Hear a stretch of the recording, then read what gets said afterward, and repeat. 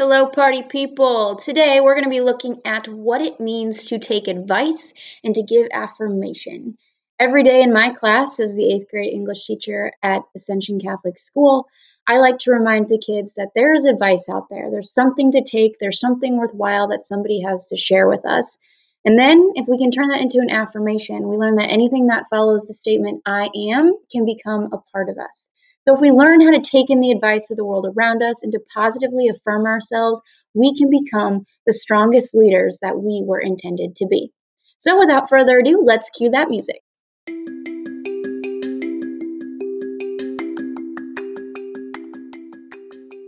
This is Raising Canes, an 8th grade ELA podcast where we share all there is to know about how to raise leaders, not chickens.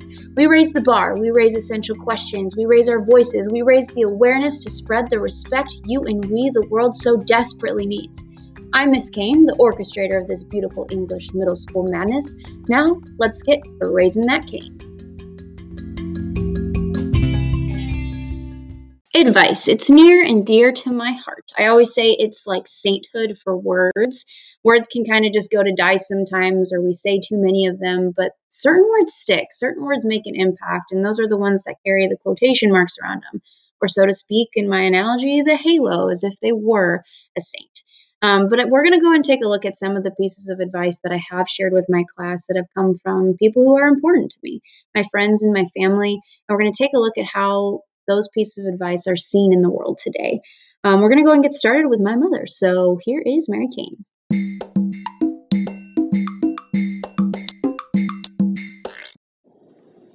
My best advice would be to let the children be as independent as possible, encourage them to try for themselves, help them if they've made a mistake, but let them make mistakes. Pretty sure my mother was talking to me here, but she really wanted to let me know that as a teacher, it's super important that I can't just do everything for these kids. I can't hold their hands, especially in middle school. They've got to make their own mistakes.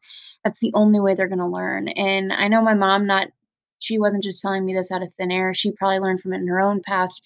But it's also seen a lot in our history. I mean, take Rosa Parks, for example, a woman who let go of society's opinions of her and embraced racial injustice.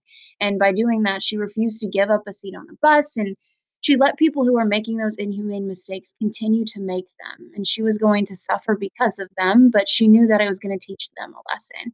And eventually, many of the wrongdoers ended up joining Rosa in her fight for freedom. Maybe not even in her time, but later on, especially you could see that now with the riots we've experienced in 2020.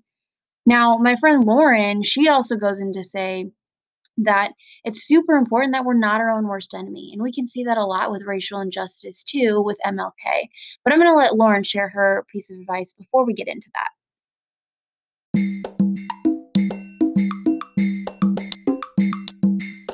My advice would be not to be your own worst enemy, because my experiences through grad school and then also at my first big kid job as an SLP, I've realized that when I'm my own worst enemy, it gets in the way of me and the kids that I'm working with, because it almost just puts a barrier up and I become insecure, constantly thinking, is what I'm doing right? Is what I'm doing enough?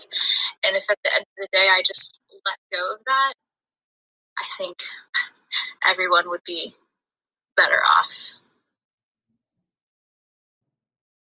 My friend Lauren, who graduated from grad school for SLP in St. Louis at a school named Fontbonne, she obviously had gone through a lot to learn that she can't be her own worst enemy. But this has also happened with MLK. Martin Luther King Jr., he was somebody who fought for social equality as well as Rosa Parks. And by doing so, he led many rioters to actually burn down his home and put his wife and his family at risk. They were all inside. Now, Martin Luther King could have easily been his own worst enemy and said, I need to stop fighting for justice because I'm harming my family. But he continued fighting on.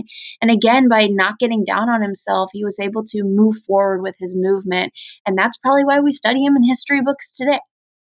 We are going to move on into something a little more prevalent to most ages. My friend Jack Christian, he gives a really good piece of advice on what it means to be an adventurer. So we're going to listen to him say that now, and we're going to study how that actually has come into play in the music industry.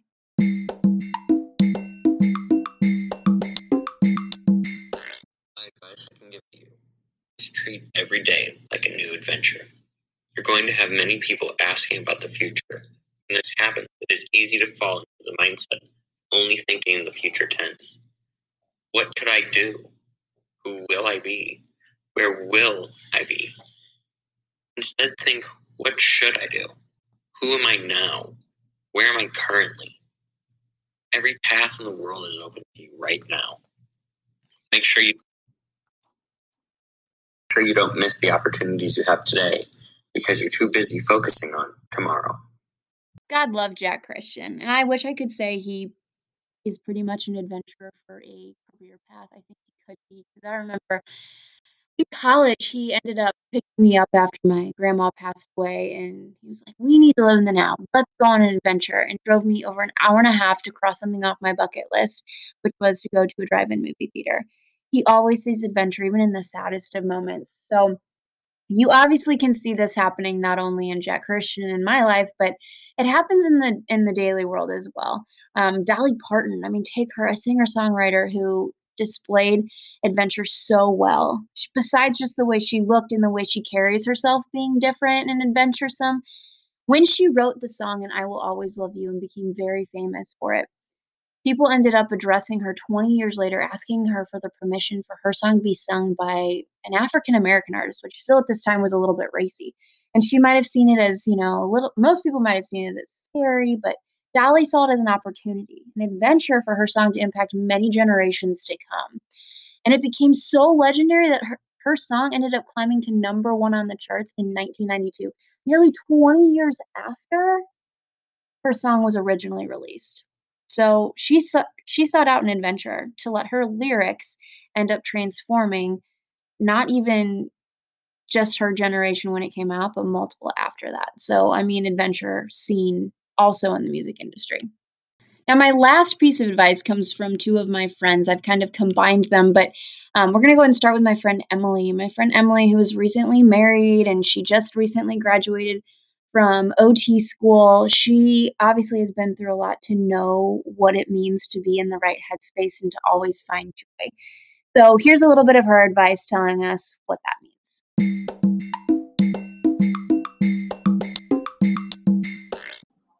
So today I would like to give you guys two statements that kind of provide the framework for my life, and it helps me find peace, joy, and happiness in my life, and also helps me make sure that I'm surrounding myself with the right type of people. So the first statement is choose joy. Two simple words. I'm sure you've heard it many times. My mom always told me when I was young that an emotion lasts 30 seconds. And then after that, you get to choose which emotion you want. So do you want to keep going with the current emotion that you had in the previous 30 seconds, or do you want to pick a new one? So that means if you're mad, frustrated, sad, upset, whatever, that will last for about 30 seconds. And then after that, you get to choose. So you are in the power of your own emotions. So I encourage you to choose joy, because when you are happy or you are joyful, your world just makes a whole lot more sense. And life seems to go so much smoother. My second statement is be kind. This one I'm sure you hear all the time, since you were a little kid probably. But I take kindness very seriously.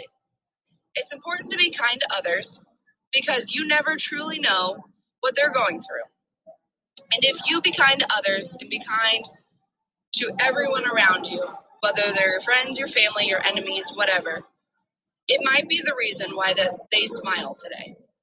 And that's so important, because if they're smiling, they might rub up on someone else and show them kindness. And then kindness is going to spread like confetti. So there's going to be kindness all over the world. And to be honest with you, the world needs more of that. I mean, doesn't it seem so easy to just say choose joy, yet we overcomplicate everything in life? Sometimes we got to dumb it down in order to make it seem like it's achievable. So the next thing we're going to do is listen to my friend Mitch's advice.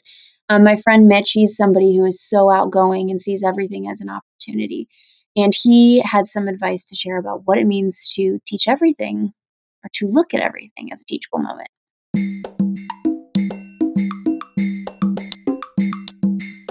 My my advice for you is to always keep your mind active and learn something new every day. Whether that be in the classroom, weird or interesting fact from a podcast, which is probably my favorite way of keeping my mind active, or a new skill or hobby. You are never too old, or it is never too late to learn something new.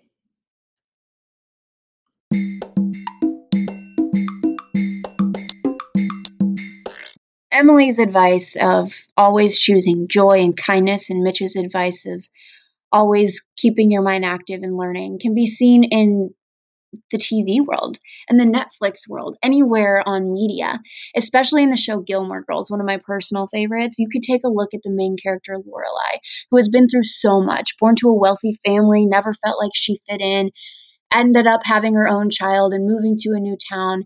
She was always looked down upon by her family, but didn't let that get the best of her. She still always chose joy and was there for her daughter as she raised her.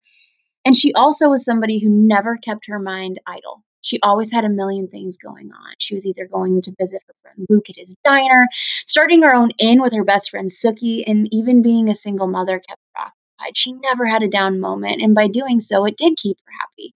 And it did always give her something to think about and something to learn.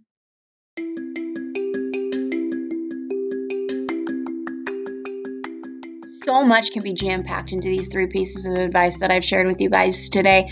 But I want you to remember that advice is all around. But most importantly, it's living in the person looking back at us in the mirror. So letting go, seeing adventure, choosing joy, keeping an active mind. We can see this in ourselves. It doesn't just exist in TV shows such as Gilmore Girls, or in our history with racial inequality, or in the music industry with Dolly Parton. Advice is all around us, and we're the ones who get to choose how that can impact us, and maybe we can become the people talk about in the future.